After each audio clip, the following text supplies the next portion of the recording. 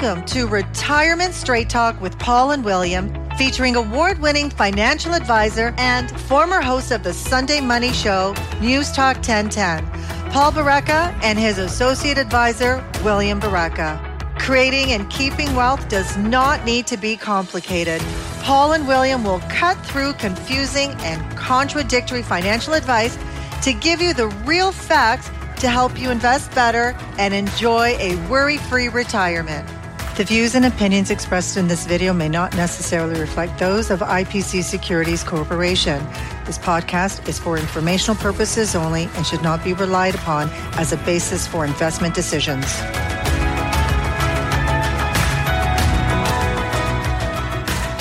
Hello again, William. It is the second official edition of Retirement Straight Talk with Paul and William. I'm Paul, and the other fine-looking gentleman on the screen is William. And we're going to talk today, William, about something that many people are thinking about right now. They know their portfolio has not done well so far this year. And they are thinking of what? Well, everyone's thinking, or not everyone, but a lot of people in our conversations, they're asking us about market timing. So right now, it sounds really good. Sounds really simple as well. Oh, it sounds simple as pie. Incredible. Exactly. Just, for example, in today's environment, just sell my portfolio to stop the bleeding, and then I can buy back in later when markets start to recover. Oh, and boy, are there many predictions. Now, by the way, most of our clients are really good. They understand the long-term nature.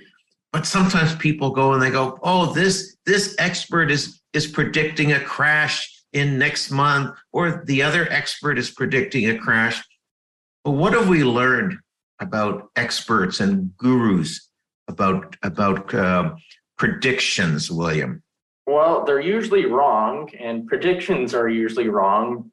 And that's because the stock market on a short-term basis, it's next to impossible to predict. In the short term, it's driven by like a combination of geopolitical events, short-term corporate profits, and just human emotions. And all those things are just so hard to predict. So the stock market can do things and react in ways that are completely unexpected. Mark Twain had a great quote I read. He said, predictions are really hard to do, especially about the future. And I thought that's a very appropriate. By the way, most people have read where some expert has made a correct prediction about where the markets are going to go. But what that same expert, or what we don't know about that expert, are the 19 other predictions the same person meant or said that turned out not to be right. One of the, I was reading, there's a book out. I'm not going to mention the book or the author, who continually, I remember seeing a graph over the last 10 years, made 7 or 8 predictions of crashes. Literally, sell everything, disaster is going to happen. None of them worked out. Very famous author, by the way. So what do we do here? What do we do here? What do you suggest for our clients and our friends listening? Well, I think first, again, just get back to the point that you can't predict what's going to happen in the stock market next week, next month, even next year. It's impossible to do. You might get lucky once in a while, but relying on luck, that's not a sustainable long-term strategy. Like Paul, our famous example, or our most favorite example, is March of 2020, right in the heart of the pandemic. And we sent out a blog on that. Yeah, it's an extreme example, but like go back to the start of January of 2020. Think about, every year analysts come out, oh, I think this is what the stock market's going to do this year. Did any of them know how COVID would affect the world when they were making those predictions? No, they didn't. So COVID evolved, and the stock market had a steep drop. And when did it bottom, Paul, for the year? I believe it was March 23rd of 2020, where the market that day actually lost, I believe, 8-9% in one single day. And I don't think there is anyone on earth. Oh, by the way, the market had dropped. The U.S. market had dropped on March 23rd, 35% in 33 days. It was the steepest decline ever. ever in the US stock market. I can't imagine that there was one person on earth who actually thought, this is the low point. Let's buy now because it's a low point. But what happened the very next day is that the market increased a very significant amount, and it continued to increase with a couple of minor interruptions for almost 2 years. Yeah, I mean, for the rest of the year, from March 23rd on, the S&P 500 rose over 60%. Like you said, I don't know anyone who would have predicted that. I certainly didn't. We were all locked at home. It seemed like a recession was inevitable. It seemed like the worst was yet to come. Yet the exact opposite happened. Exact opposite happened. By the way, there's a company in the US called Dalbar. This is very interesting. Dalbar does not manage money. They are purely a research firm. And all they do is research investor behavior. And they've been doing this for decades. And I'm looking here, some information that they have here. And they're going to go back to October of 2008. Now, that was right at the height of the financial crisis. And what happened? In that month, the S&P lost 16.8% in 1 month. However, the average investor lost 24.21%. That's over a 7% decrease.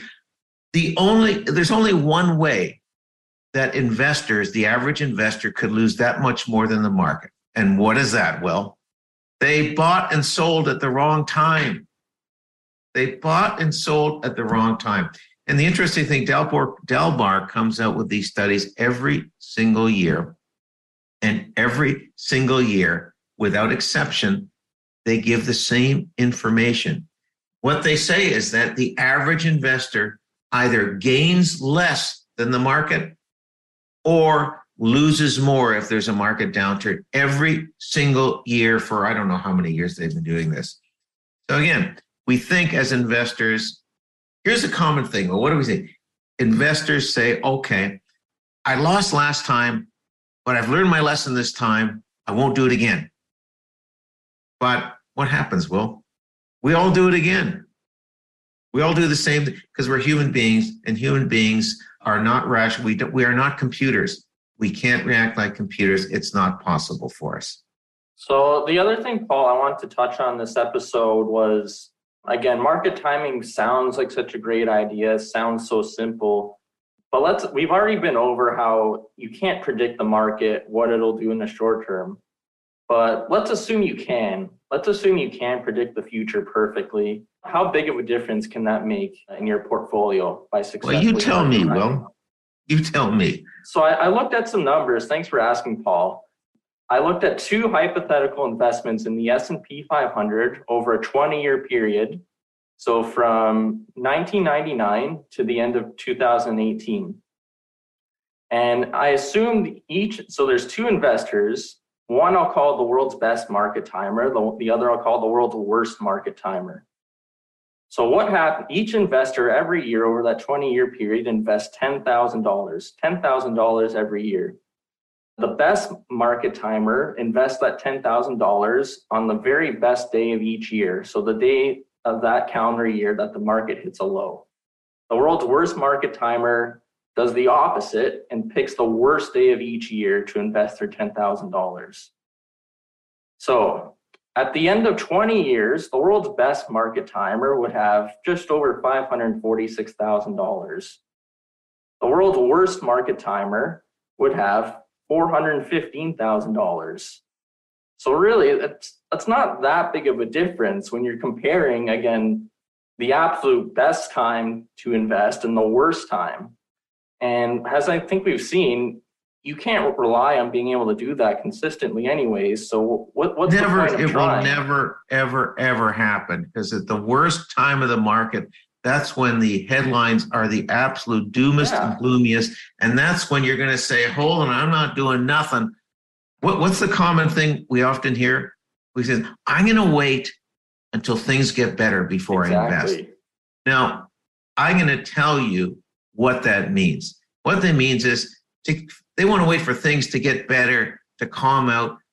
That means that the bottom has happened markets have gone up a significant amount already that gives people the confidence to move forward. So they're going to go back and buy at a higher price almost every single time. Yeah, again, just recognize, as long as your time horizon is long enough, almost any time is a good time to buy. Markets always go up in the long term. Absolutely true. So I think that's probably not a bad time. I think that's it for today, Paul. Let's wrap it up. Great episode. We'll be back again next week. Thanks, everyone. Now, hold on. Just forget, if you have something you'd like to talk to us about, or you like a topic for us to talk about, just send us an email at info@westendwealth.com, info@westendwealth.com. This podcast was brought to you by West End Wealth Planning, an award-winning wealth planning practice catering to small and medium-sized business owners and to those looking to create a worry-free retirement for themselves and their families. To learn more, go to westendwealth.com. Don't forget to rate this podcast and subscribe to Retirement Straight Talk with Paul and William by going to Apple Podcasts, Spotify, or wherever you find your podcasts.